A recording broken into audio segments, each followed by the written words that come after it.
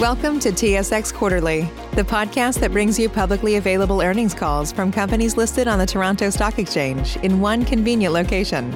Gone are the days of looking through confusing websites. You'll find the important information right here. Enjoy the call.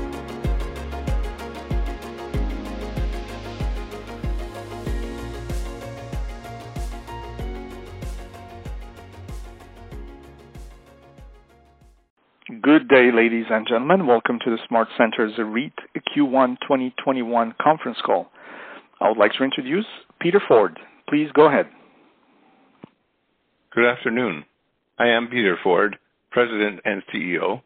Thank you for joining us this afternoon.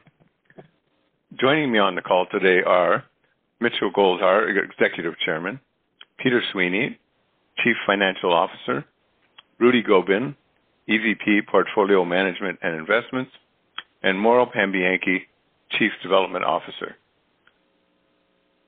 The call will begin with my comments by Mitch, Rudy, and myself, followed by Peter Sweeney, who will talk about our results for the quarter, including IFRS valuations, liquidity, and our financial metrics. We will then be pleased to take your questions. Our comments will mostly refer to the outlook and mixed-use development initiative sections of our MD&A, which are posted on our website. I refer you specifically to the cautionary language on pages 3 and 4 of the MD&A material, which also applies to comments any of the speakers may make this afternoon. Today, we will provide you with the highlights of the quarter, update you on our development applications and major projects, as well as provide some insights on tenant and operational initiatives. Our focus remains squarely on our tenants and operating our existing shopping centers, while simultaneously creating value through real estate development. This mixed-use development process and the significant value it creates takes time and is specific to each one of our significant number of development projects underway, for which Mitch and I will provide you some highlights shortly. We remain on course with each of these projects, as well as remaining on strategy with the portfolio. Within the context of real estate development, this strategy is moving us forward nicely with the rewards from the Transit City 1 and 2 Smart VMC condo closings last year, which generated $45 million in FFO, and the closing of Transit City 3 this year, which will generate a further $20 million of FFO. The pandemic period has been unusual for all of us, with the initial shutdown, the restarts, the second and third wave shutdowns across the country. This impacted every one of us personally and from a business perspective to varying degrees. The pandemic added some challenges for us in the short term, but we remained firmly focused on our long-term strategy of growing our mixed-use development. Initially, the pandemic required our attention in assisting all of our tenants in various ways, and we continue to do so even now, keeping our shopping centers operating so as to effectively serve their communities. With more than 60% of our tenants considered essential services, and with food and pharmacy retailers in every one of our centers, everyone worked incredibly hard to maintain a safe operating environment for tenants and customers alike. But every tenant needed attention, and our organization stepped it up, working as one, finding individual solutions for many circumstances and tenants needing assistance.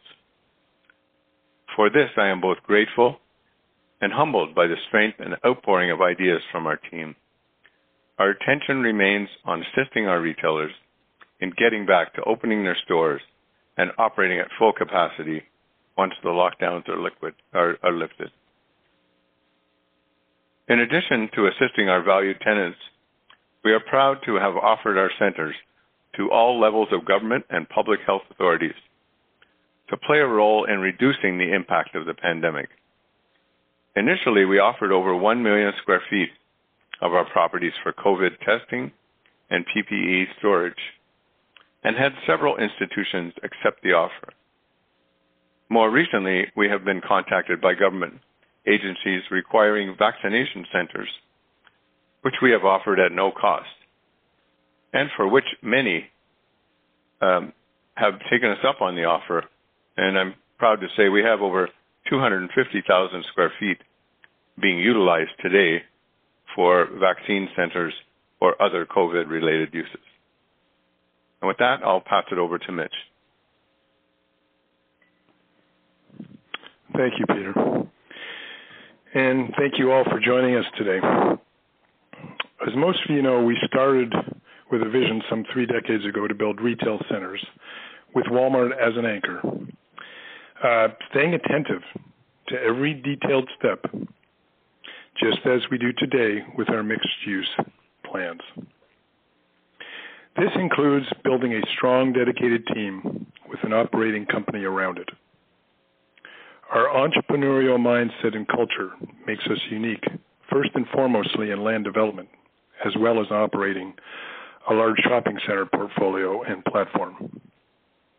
Our core competencies in land development make us very proficient in driving profitability through intensifying and repositioning many of our strategically located properties, almost all of which we know very well because we developed them in the first place.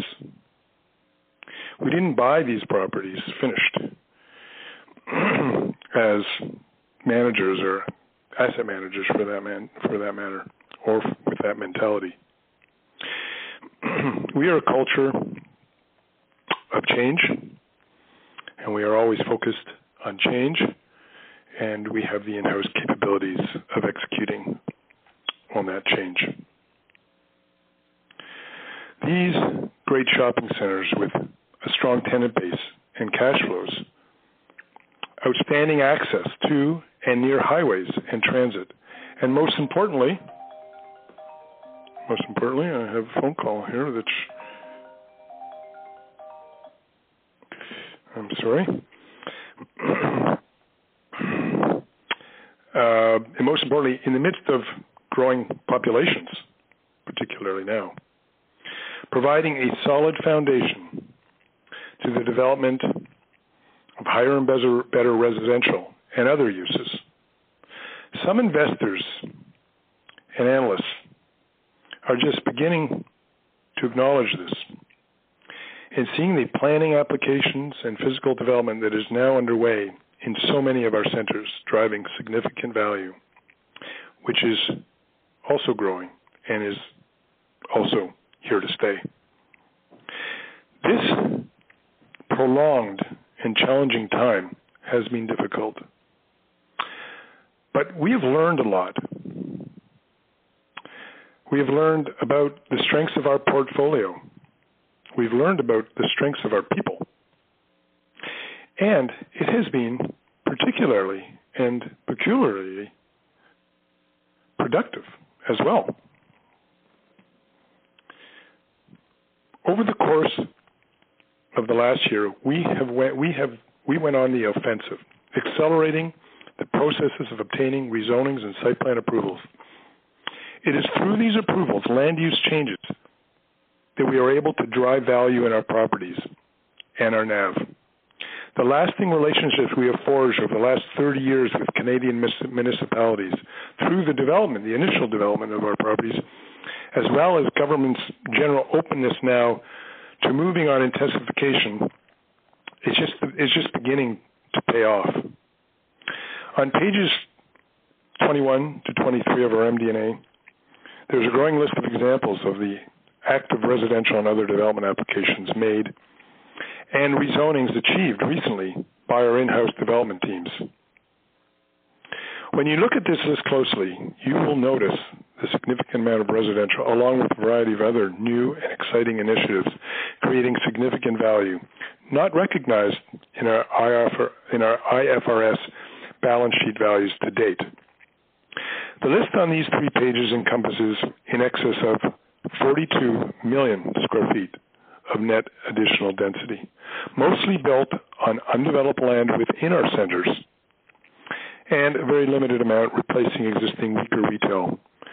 It makes for a dynamic, vibrant, and welcoming mixed-use center. Here are some of the highlights.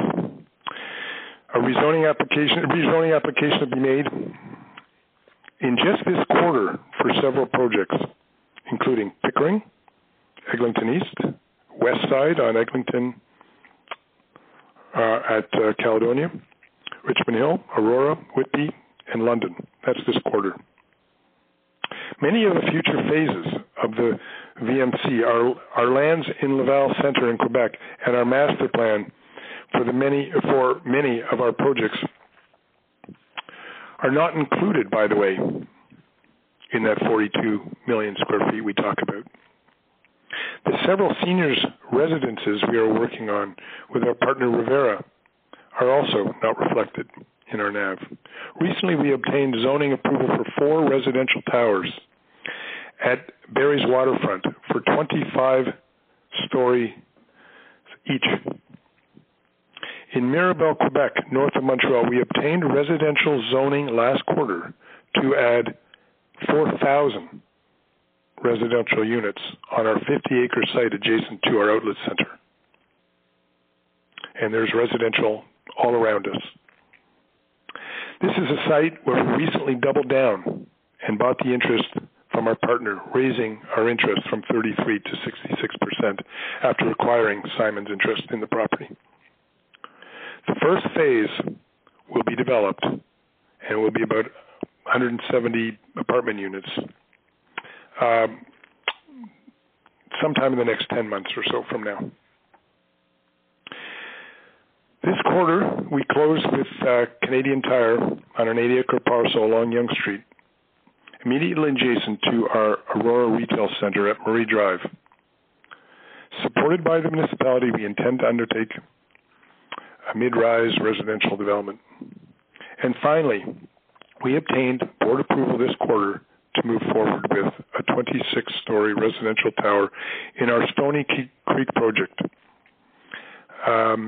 just across from Eastgate, and the acquisition of a site along Jane Street in Toronto to build a 137,000 square foot new SmartStop, and 126,000 square foot SmartStop will now be built on our Hamilton Center site. Now let's talk a little bit about the 57 new development initiatives already under construction or about to commence construction, as summarized on page 19 of the MD&A. Over the last several years, we have pointed out to the community, the investment community, that it is part of our culture to deliver on what we say we will deliver. This was true with the first 2 towers at Smart VMC, where we delivered what we promised, which is 100% occupied office tower with strong tenants in a downtown Toronto quality office tower, and we delivered it under budget. The first office tower to be completed in the emerging Vaughan Metropolitan Center won the Award of Excellence as Vaughan's Urban Design Award and Vaughan's Urban Design Award. Now for some specific project highlights. The Transit City 3 is nearing completion, with a scheduled closing in over the next 2 quarters, contributing approximately $20 million in FFO to go along with the $45 million generated from last year from TC 1 and 2, as Peter mentioned earlier. What we have not mentioned to date about those 2 events is that is based on our 25% interest. Going forward, other than Transit City 4 and 5, the REIT will most likely own a significantly higher percentage of its condo developments and other developments at the VMC. Speaking of which, Transit City 4 and 5, 1,026 units are sold out, are all under construction. 20% deposits are in place from the purchasers, and we are nicely set up for more of this recurring flow of condominium cash flow from projects. Smart VMC, purpose-built residential rental, 451 units under construction, continues to progress well out of the ground. Go have a look. Better yet, rent an apartment. It's the only new rental apartment in Vaughan. And by the way, we own 50% of that. Smart VMC, the new 140,000 square foot Walmart store, which opened late last year on Applewood, allowed for the closing of the existing store on the Smart VMC site and freed up valuable land for residential density. We have now held our statutory public hearing and presented our residential proposal to the Design Review Committee for that property. More importantly, we are now in for site plan approval for the first phase of this 4 million square foot intensification block to develop 627 residential units in 4 towers at varying heights, which we expect to bring to market potentially later this year. Self-storage. In addition to the acquired DuPont project and the 3 recently constructed properties, there are 2 others under construction, Oshawa South and Scarborough East, and 6 others in the process of obtaining municipal approvals, totaling nearly 1 million square feet of new development. With regard to our seniors residence, let me again remind you that we are not in the government-funded long-term care facilities business. Instead, with our 2 partners, we are developing seniors apartments with tailored amenities, 6 with Rivera and 2 with Groupe Sélection. And lastly, we are about to commence a 174-unit rental building along with a 228-unit retirement residence at our Laurentian Place in Ottawa. Keep in mind a few general reminders about our mixed-use development pipeline and capabilities. Most of the development initiatives we are planning are on land we already own and have owned for many years, unlocking value supplemented by select acquisitions adjacent to our properties, such as our recent acquisition in Aurora for residential development, and Jane Street in Toronto for the Smart Stop with our partner. We use our fully integrated in-house development team to drive these initiatives. We know our markets, the municipalities, and every detail about our properties. We have developed in adverse conditions before and will continue to drive value for the long term. As an important reminder, our current IFRS value does not reflect our as-of-right residential densities or our potential densities on rezoning completion. After hearing all of this and reading the development initiatives in our MD&A, you can see that the pandemic did not slow our engines. To the contrary, we accelerated our transition to a more diversified REIT by moving approvals forward, which, as stated earlier, is where the significant value is created. And while our unit price has been recovering a bit of late, it is clear that our current price is still not reflecting the value of this significant development potential. Take our large 73-acre property in Cambridge, Ontario, for example, which is included in our IFRS value book at $92 million and is now, with the recently issued minister's order, we are currently approved and zoned for 12 million square feet of mixed use. If you were to input even $30 per square foot, you would conservatively be in the $300 to $400 million range of value of that property with that zoning.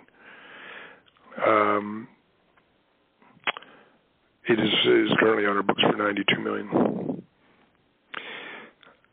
As prudent managers of not only our projects but also of our balance sheet, it is especially important to note that we will only move forward with capital-intensive construction issues as market conditions warrant, sufficient pre-sales occur, occur in the case of condos, and only when financing is fully available and in place. Additionally, let me point out some of our capital recycling initiatives. We have undertaken nearly $100 million in strategic conditional deals so far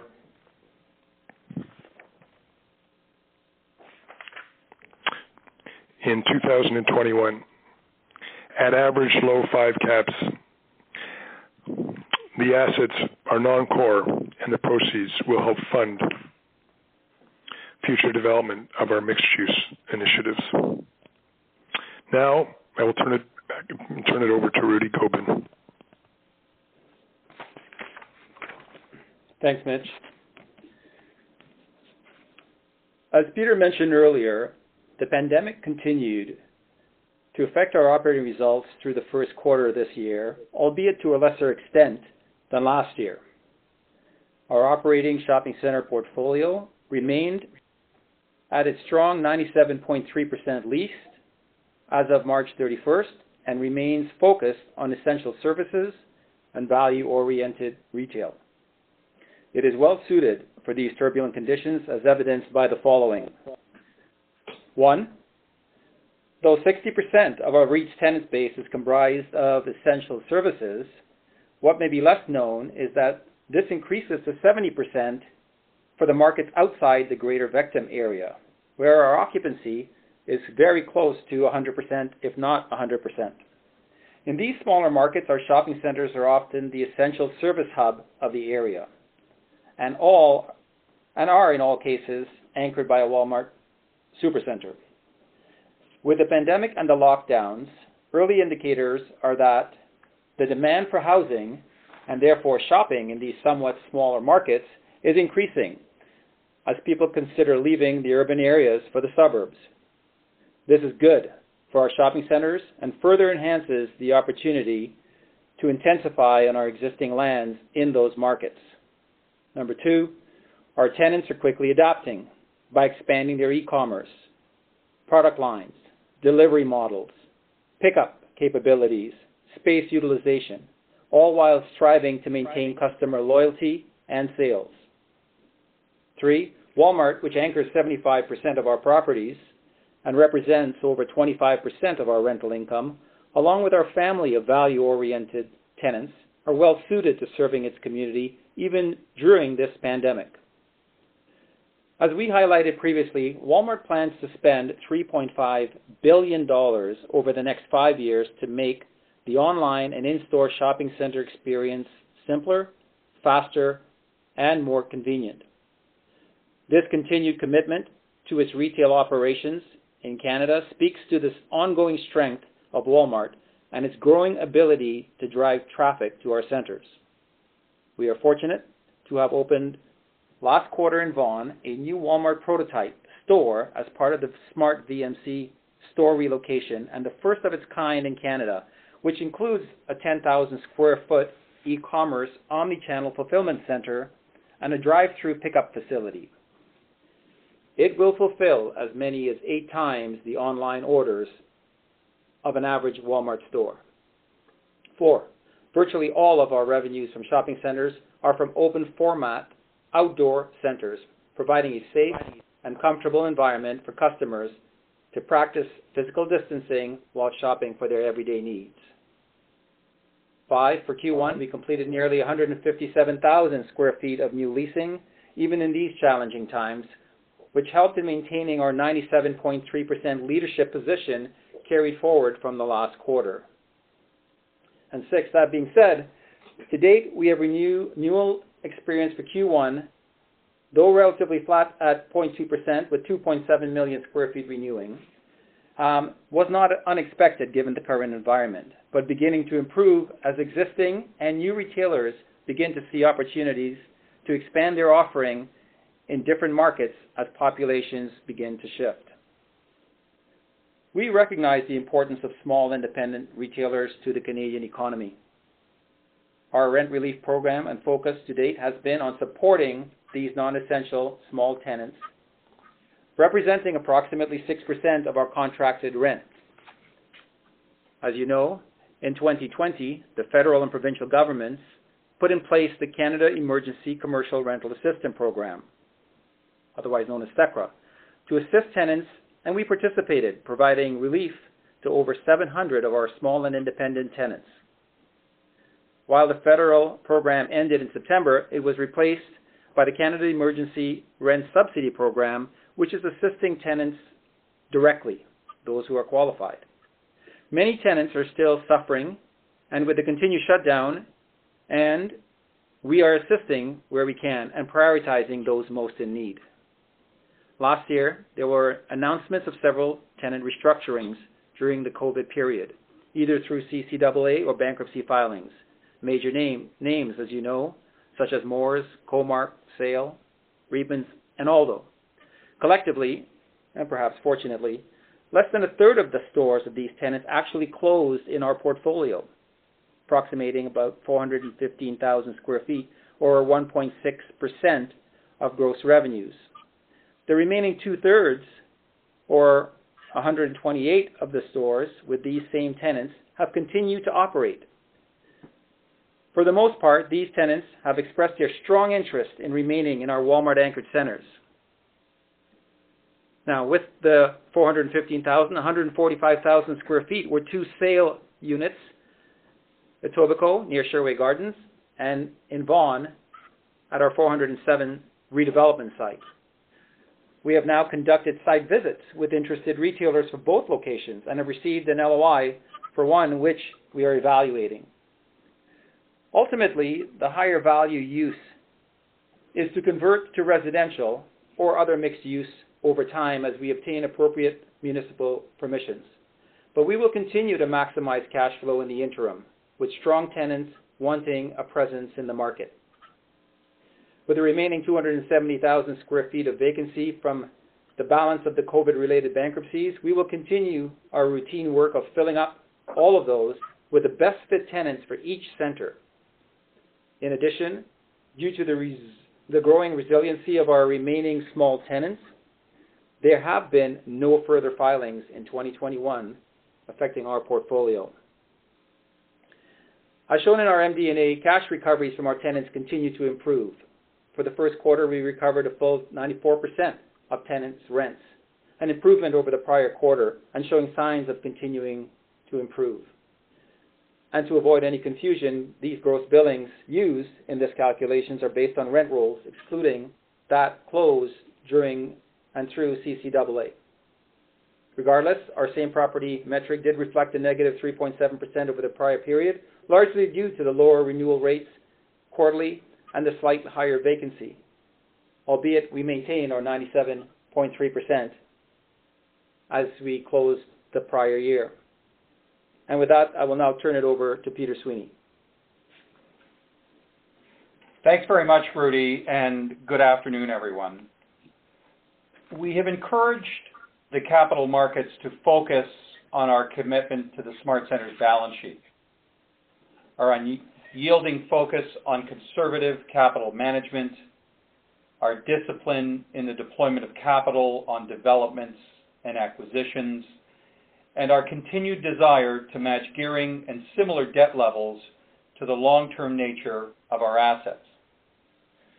This strategic focus on long-term viability and growth continue to allow us to manage through this period of uncertainty.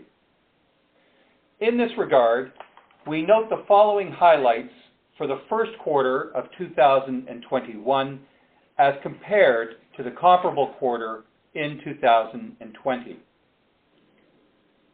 Number one, in keeping with our strategy to repay maturing mortgages and to grow our unencumbered pool of assets, unsecured debt in relation to total debt increased to 69% from 66%, and our unencumbered pool of assets continued to grow, increasing by approximately $263 million to $5.9 billion. And as we maintain our strategy to continue to repay maturing mortgages, we expect these metrics to further improve in the future.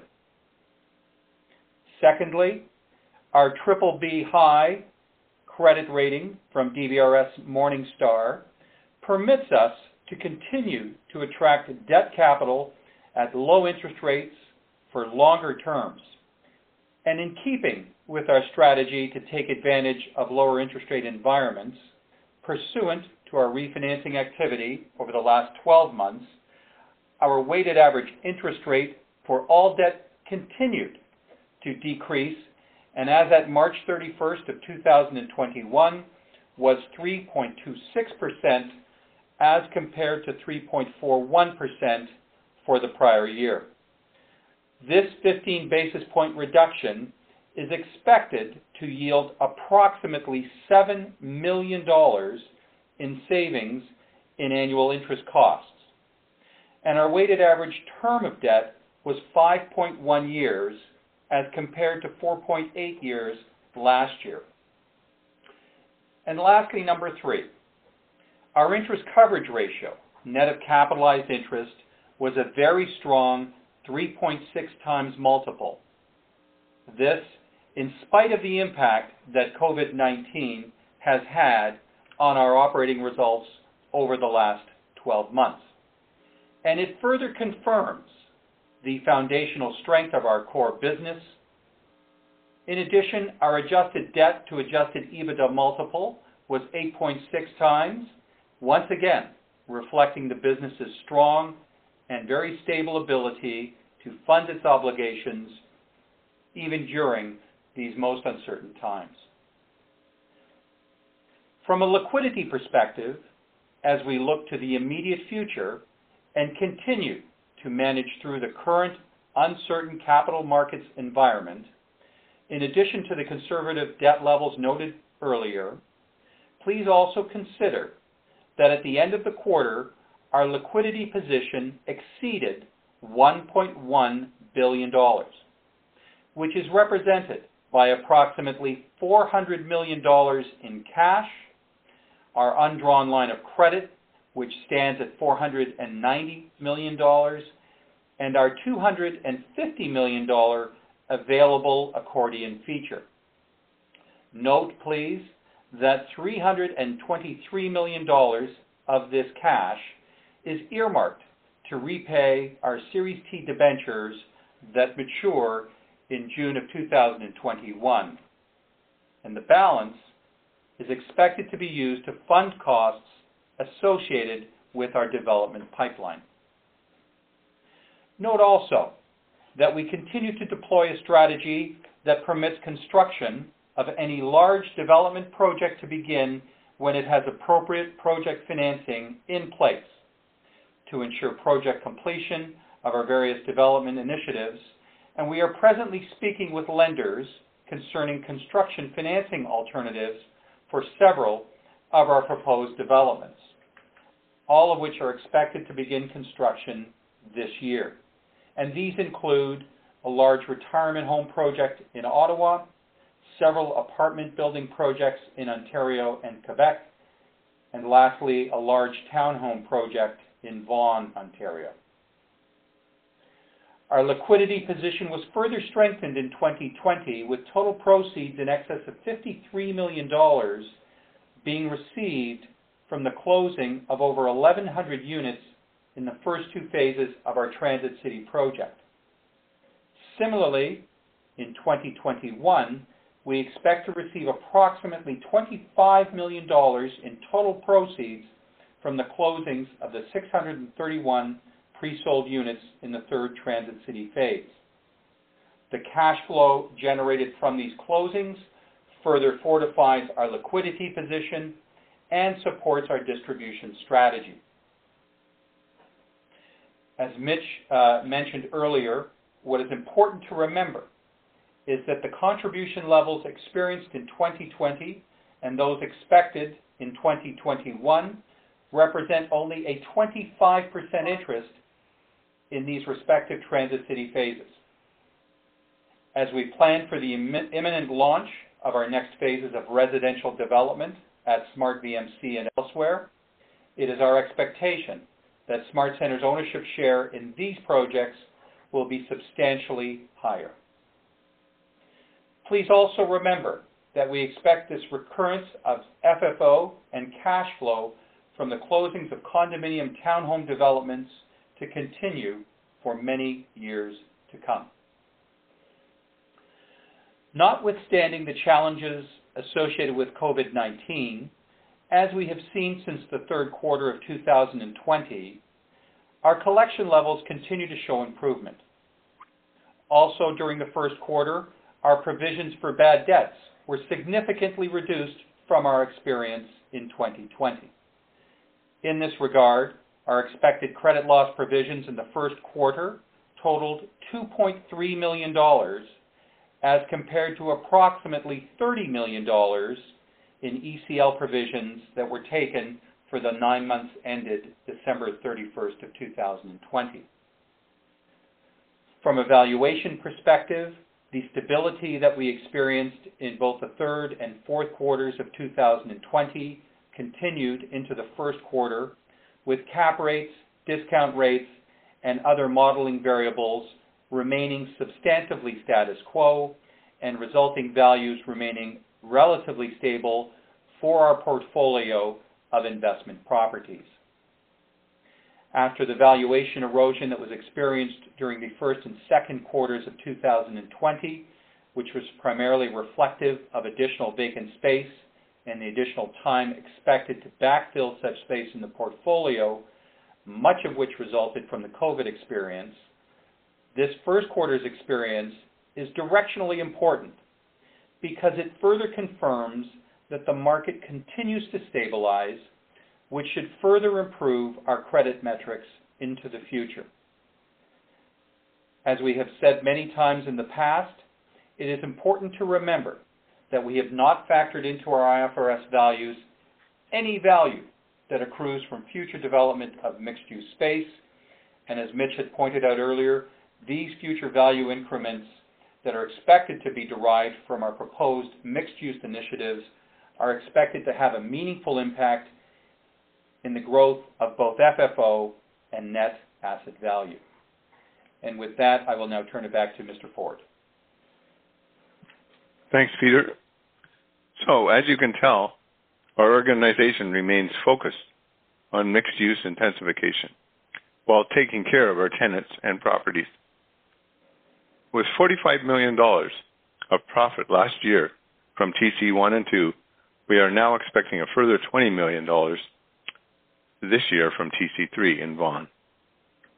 We have an improving rent collection picture and payout ratio, and we are delivering on the 57 construction projects underway with more to follow.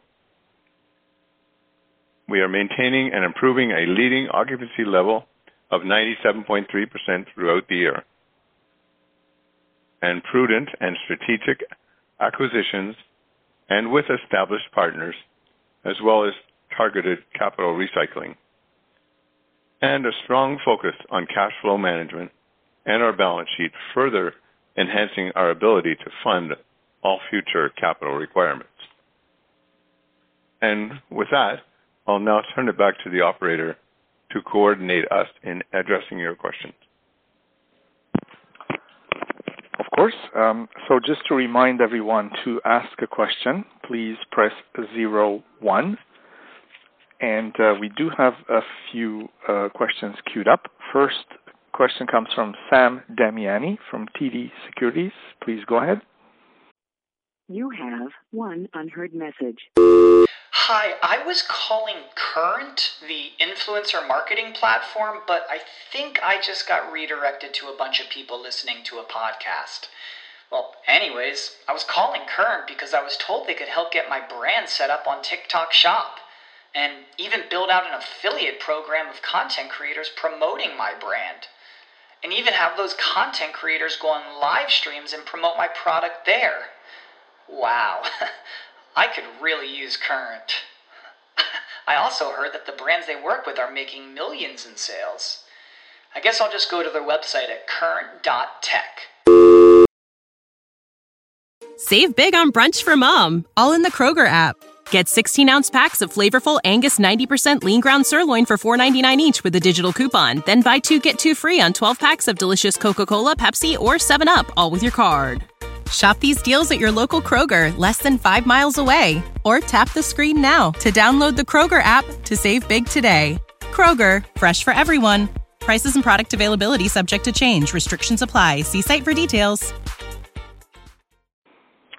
Thanks. Just a quick one for me, and then I'll turn it back. Is some of the NOI decline in the quarter was due to a decline in GLA as properties are transferred into PUD. Could you just tell us for the rest of 2021 if you expect further GLA of any consequence to be transferred into PUD?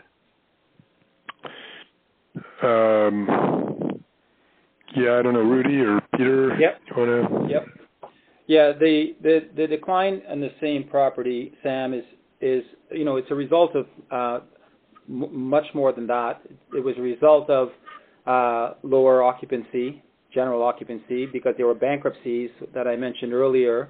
It's a result of the lower rents from some of the remaining tenants who are renewing, and you saw the renewal. You saw the renewal rate being fairly flat, given the condition of the markets, with some tenants who are, again, the non-essential tenants, and then very, very small portion of that would have been redevelopment. For the balance of the year, we don't see much in terms of that because, again, we have no sight of any bankruptcies or filings, and as such, I think you may see the opposite. You may see some stuff come out of redevelopment once we have identified the alternate use for such space. So not much expected for the balance of the year. Okay, thanks. I'll turn it back. Okay.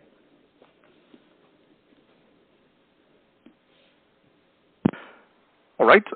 Does that answer the question, Sam? Yes, I'll turn it back for others to ask questions. Thank you. Perfect. Next question comes from Michael Markides from Desjardins Capital Markets. Please go ahead. Thank you, everybody. A couple questions on my end. I guess the first one, I'm not sure if I heard you correctly, Mitch, during your comments, but did you mention that you had $100 million of additional deals in terms of strategic sales that were ending in this year? Yeah. Okay. Could you perhaps give us a little bit more color just on number of properties, what markets, and maybe the price per square foot? Well, first of all, I guess I should mention that this is something we may have more of, probably a fairly regular occurrence in the next, number of years, not just a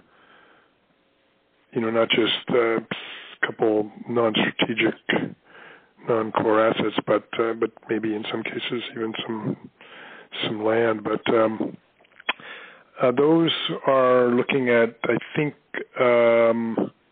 low fives. Is that, I believe, where we are with respect to the cap rate? Yep. I mean, these are things that are, I believe, we're just giving you some visibility on this, but they're under contract right now. Okay, and sounds like there's not a wholesale, bigger, larger program. It's just this is something that perhaps maybe there's more of a recurring. Yeah, there's a couple of assets that are not our.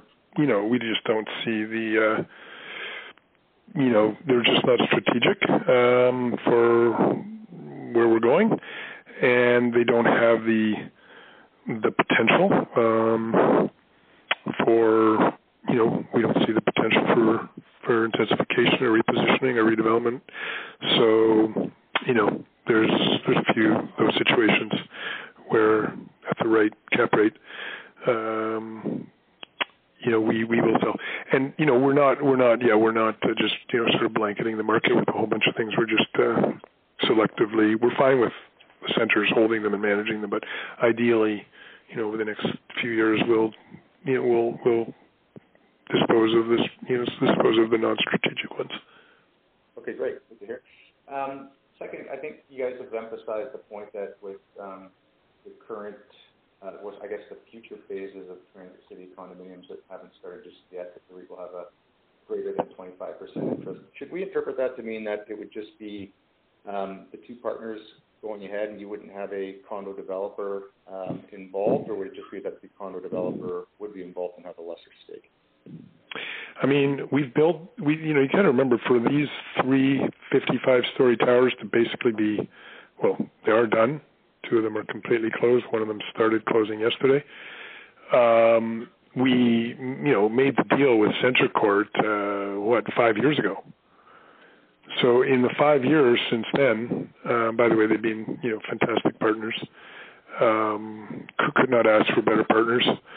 But during that 5 years, we've built our own residential program. Keeping in mind, this whole these initiatives go back, 6-7 years ago. This is not COVID, but everything just gets blurred together. So in that time, we have built a residential department. We are now in a position to develop, our own in-house condos and residential rental. So we're doing that, and we're going to do that. So when we did the deal with CentreCourt, they bought in at a then market price, and now we've enjoyed the benefits of our share of the profit. But at 25%, it's still significant. But just imagine that back then we were selling Transit City 1 and 2 at like 700 and something a foot, maybe 705, 710 a foot. Transit City 4, maybe we averaged 1, 2, and 3 probably about 710 a foot. The market today across the road, I believe their last sales were over $1,000 a foot. And of course we our land price, so we don't have to acquire the next phase and the next phase. So you can just imagine on VMC alone, the subsequent phases, that we'll be building most likely without an outside partner, will not just be at 50% ownership for the REIT, but also, at higher per square foot sale price. Okay, great. Thank you. And last one before I turn it back, maybe this one's for Peter Sweeney. In your MD&A, you've got committed and uncommitted retail developments, and I think if I add up the total invested costs, again, for committed and uncommitted, it would be about $200 million. Carrying value of your property under development, and this would just be on balance sheet, not the joint ventures, where Transit City and all the other good stuff sits. Just curious if you could reconcile that $400 million differential. Mike, thanks for the question. Unfortunately, I just don't have the information in front of me. Perhaps I can undertake to get back to you after the call. That'd be great. Okay.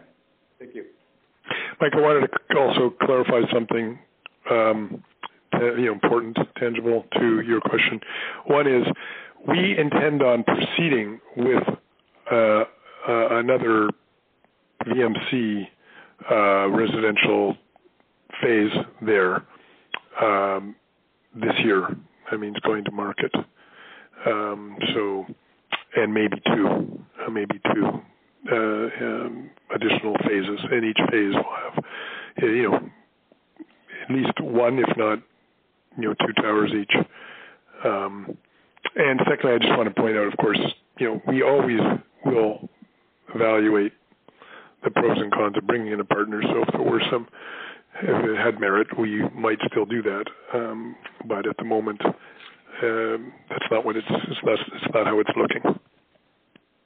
Excellent. Thank you. I'll turn it back. All right.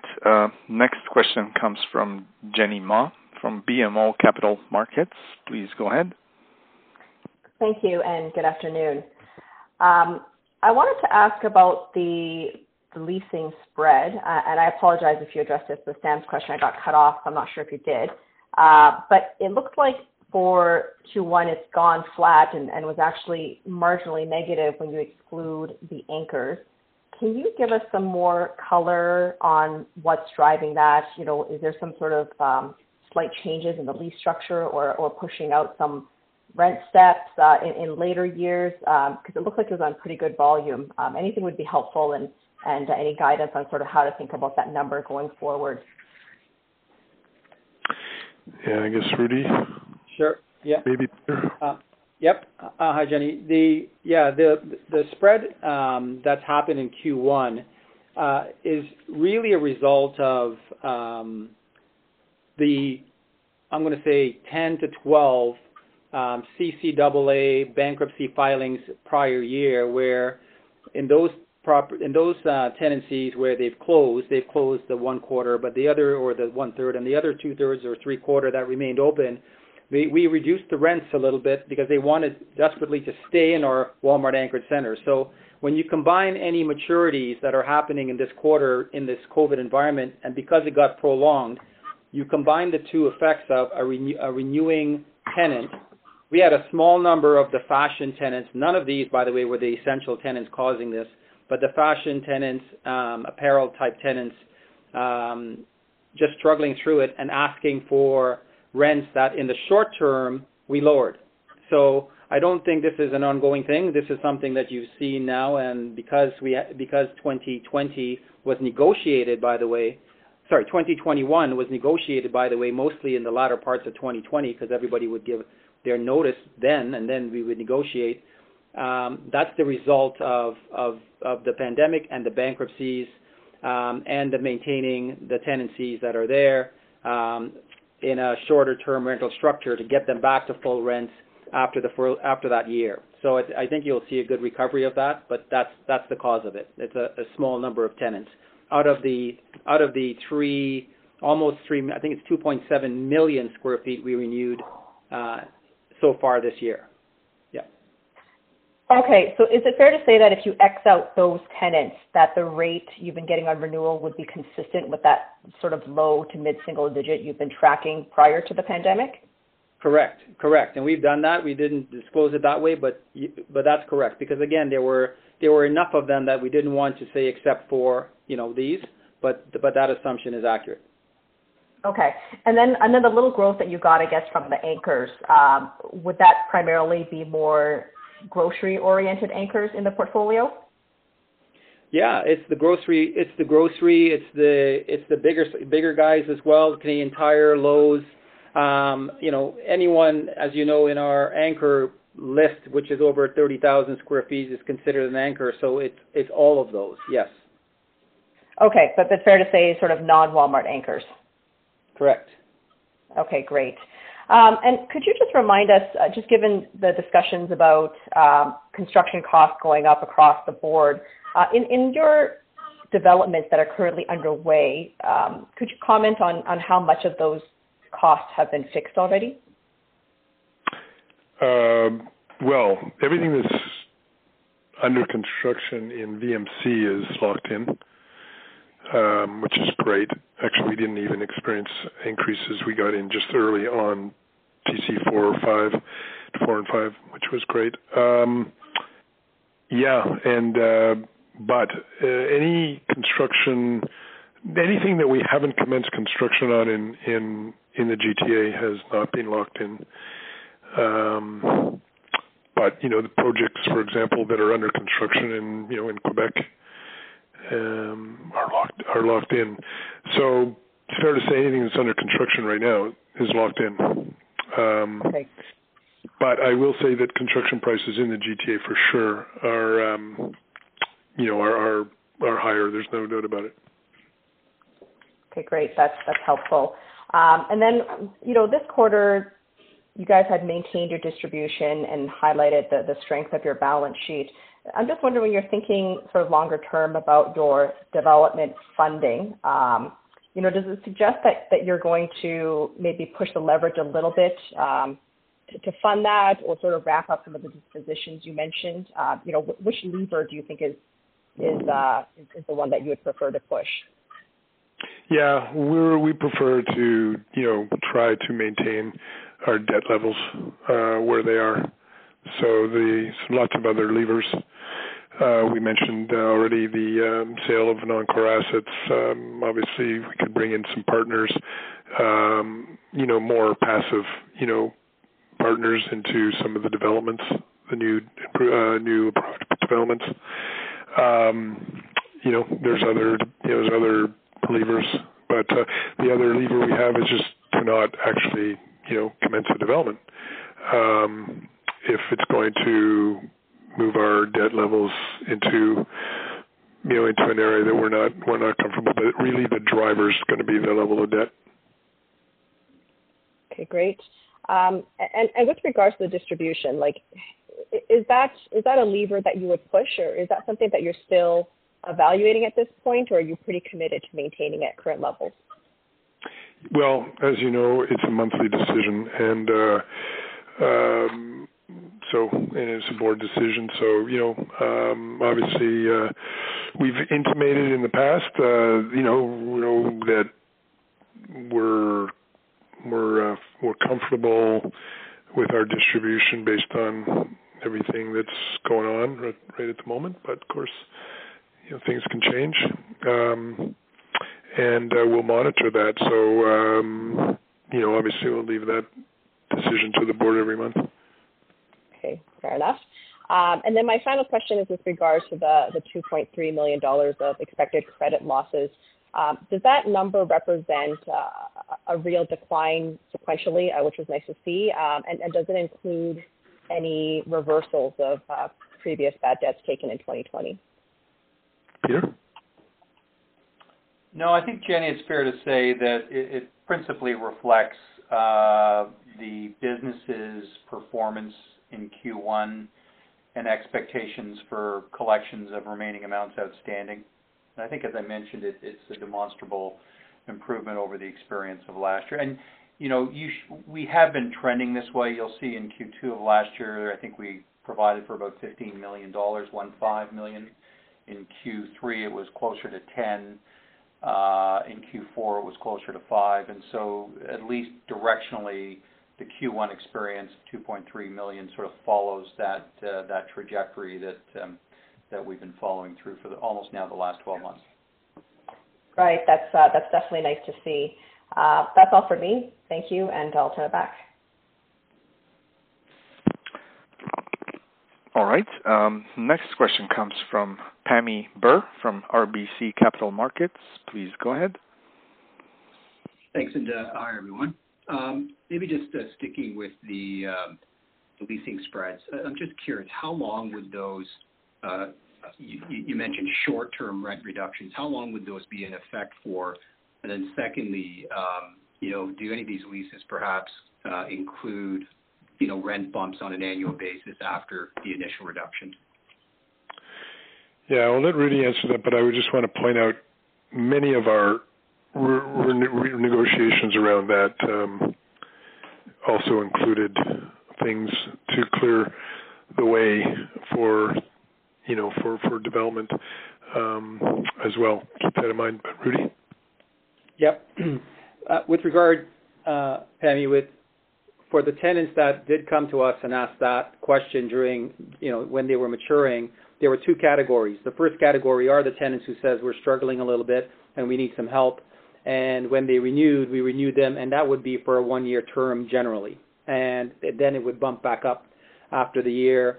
Some of them were even shorter term, meaning even late last year when it came to the last part of the year.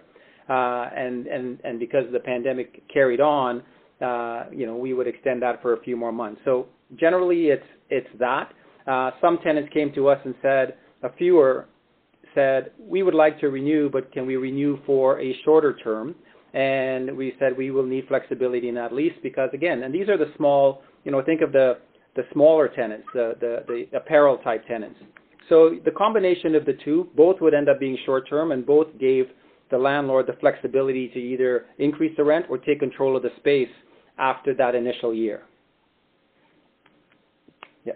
Got it. Okay. Then just maybe coming back to the comments around non-strategic assets and dispositions. In that $100 million that you mentioned, Mitch, would those transactions be relatively in line with your IFRS values? I think you mentioned low 5 cap rates. Just curious on that. And also, are any of those Walmart anchored centers? You're really interested in that. Yes, in one case, but you'll understand better later on that one. I guess, Rudy, I think they're probably in and around IFRS. They are actually, you may have one or slightly lower, but collectively they are actually higher than our IFRS values that we currently carry in our books in terms of the value that we have contracted. That's interesting. Yeah. Got it. Okay. And then just lastly, coming back to the other comments, I guess, about the successful rezonings that were completed in the quarter. I'm just curious, and you also mentioned, the Cambridge property, what you think, even at a low density value per buildable foot, what that could be worth. I'm just curious, can you remind us, first of all, was there any gain or markup recorded on the successful rezonings in the quarter, which it doesn't appear to be the case, but and then secondly, what is your approach to marking up the assets once successful zoning is achieved? No, I don't. We have not marked up our properties on rezonings yet, including, I don't think even VMC reflects, full OP secondary plan and zoning permissions. The vacant land there, which is today, extremely valuable. I mean, it might be worth, who knows what, $100, like $100 a foot probably. If there's, I'm just going off the top of my head, if it's, if there's, don't know, 6-7 million square feet still yet to be built at the on the REITs side there, and now you'd have to back out the existing the existing IFRS value there, but just to unlock it, because REIT owns half of that. I'm not sure if you could even. I don't know. We could probably say there's virtually no value right at the moment, but we are looking at that. We have discussed it, and we are contemplating at what point it is appropriate for us to, to adjust our values. We want to make sure, we continue to be conservative. So we're taking a long-term approach to that, but we are discussing that internally. Okay, and then just to be clear, when you do, let's say, when you are involved in a transaction where you, say, sell an interest to a co-owner on a specific asset, would you then mark up your share of what you retained? Yeah, of course. Right. Okay. Got it. Thanks very much. But hold on, Pommy, it's Peter Sweeney. Just for clarity, we would only mark up to the extent that, it represents that portion of a property. So for VMC, for example, if it was a single phase with a partner, we would only mark up for that pro rata share of the entire VMC. It wouldn't be for the entire VMC space, so to speak. Right. Which in that case, you've got maybe 3 or 4 or 5 acres that's being used for the 5 towers, 4 of which are in 6 towers, 5 of which are in a partnership.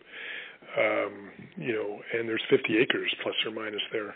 So yeah, each one of those individual towers have been adjusted, but the vacant land all around it has not been.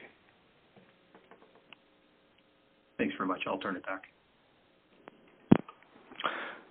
All right, and before we go to the last question in the queue, we currently have in the queue, just to remind everyone, if you want to ask a question, please press 01 now. And the last question we currently have in the queue comes from Tal Woolley from National Bank Financial. Please go ahead. Hi, good afternoon, everybody.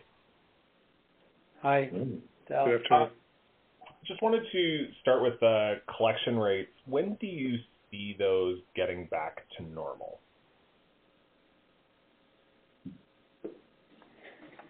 Well, first of all, obviously a lot of it's sort of probably more or less common sense. we normally would have collected 99%, plus. We collected 94%, so we're talking about 5% here overall. So, but indications are things are normalizing in that regard, and and getting stronger, steadily stronger. So I guess it'll be somewhat probably back to normal when we are all more or less open, keeping in mind that so much of our stuff is essential, and so it's really the 5-6% of our portfolio, which are smaller retailers, that are disproportionately affecting that. So, Rudy, did you want to maybe also add some things to that? Yeah, I would say if you look back at the years pre-COVID, what Mitch said is exactly right. We were between 99 and 99.7%. On $800 million of revenue in those prior years. We may have had, $1 to $2 million, Tal, of bad debts, and that was it. So, as soon as this mess we're in is over, I expect that we will return to that because the tenants that don't make it through won't, and the tenants who have adapted through this environment would have come out stronger. As you've seen, some of the retailers who are releasing results are doing very well, and some still struggle because of the closures. So I expect we go back to the norm of the pre-COVID period. And have you started to have thoughts about how, let's say we get past, I can't remember the exact month when CERS starts winding down, if these rates don't improve, what are how are you thinking about how you'll deal with that issue? Sorry, can you say that again?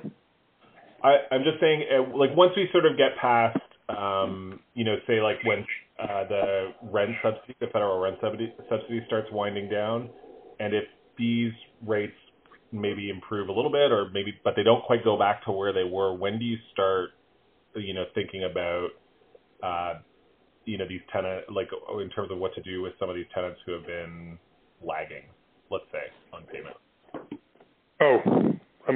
Each one really is an individual, but it's an individual by individual case. If you saw, the range of tenants that would be included in what you said, each one is going to have its own tailor-made, kind of, solution. And you got to remember, we're also developing, so in some cases, we'll want to move tenants around. So there'll be a lot of things going into that decision, but I don't know, Rudy, do you want to add anything to that?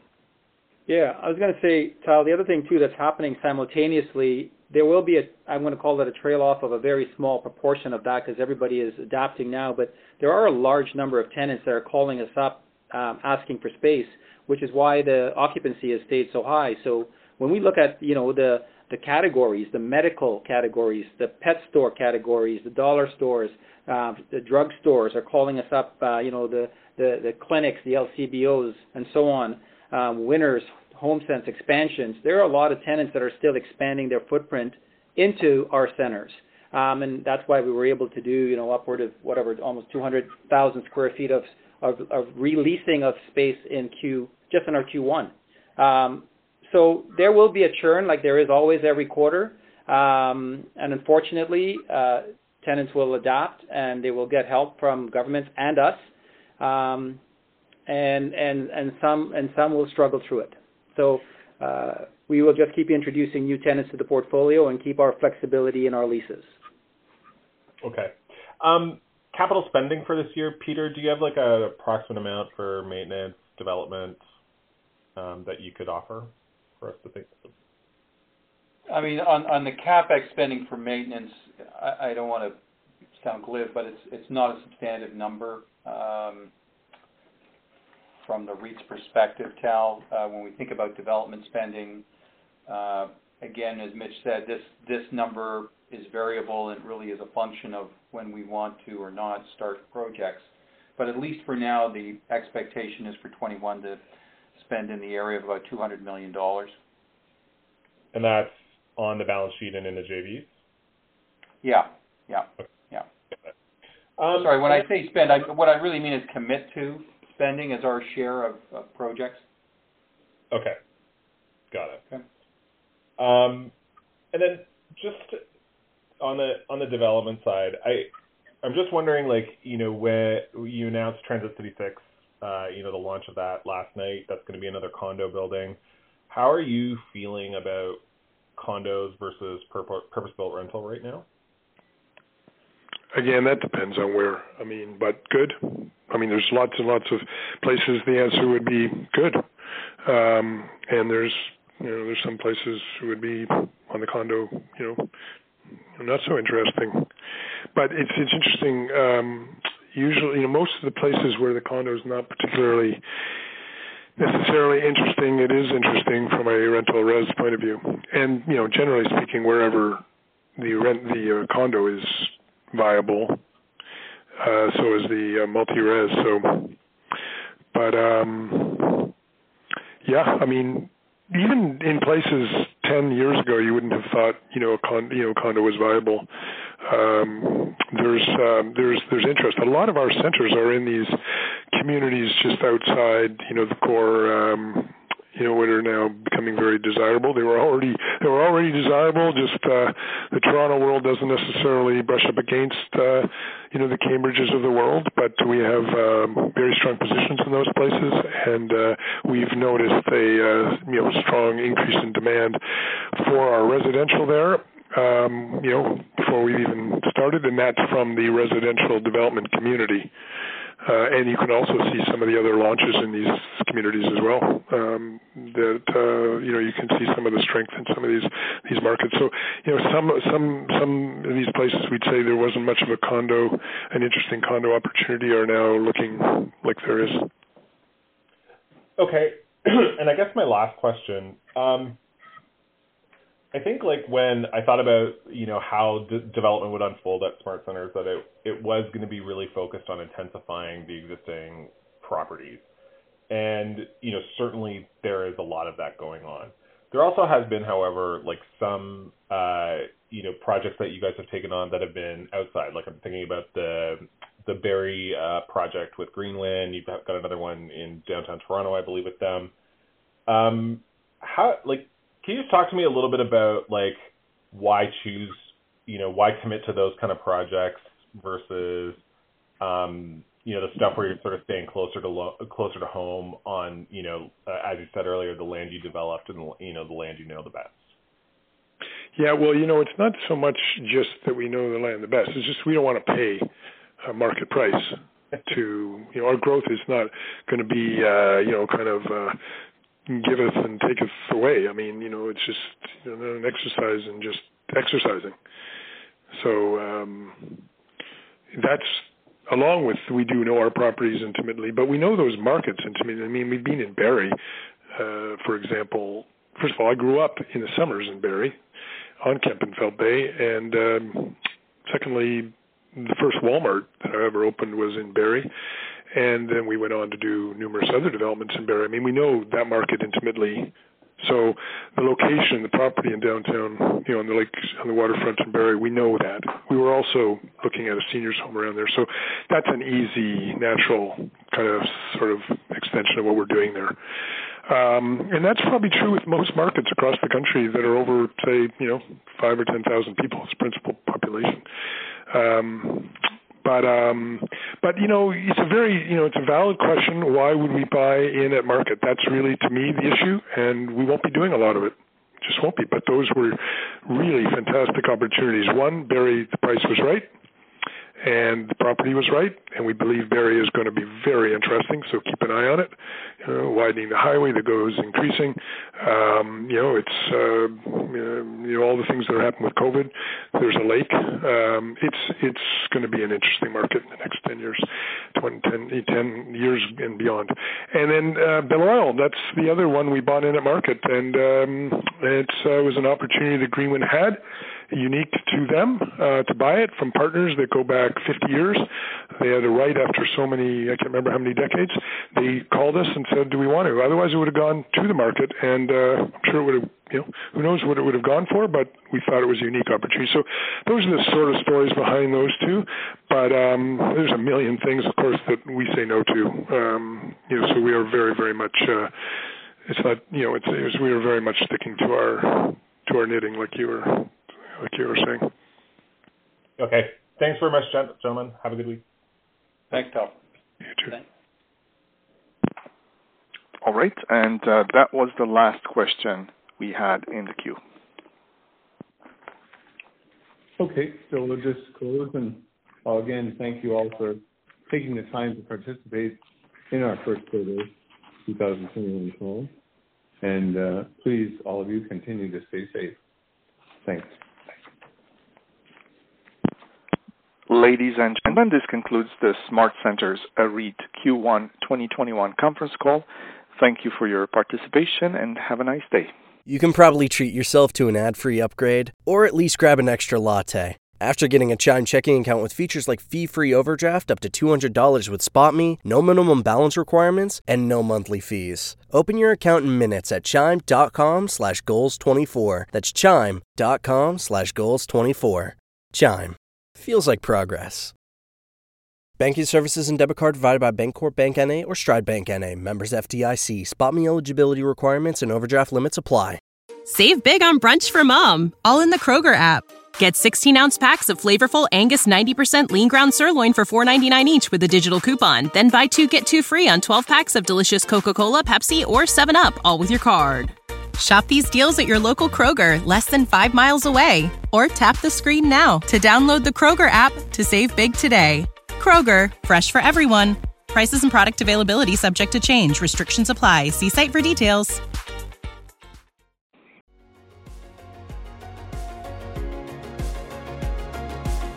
Thank you for listening to TSX Quarterly. If you enjoyed the cast, remember to leave a good rating. And remember, for any additional inquiries, please consult the company's investor relations section on their website.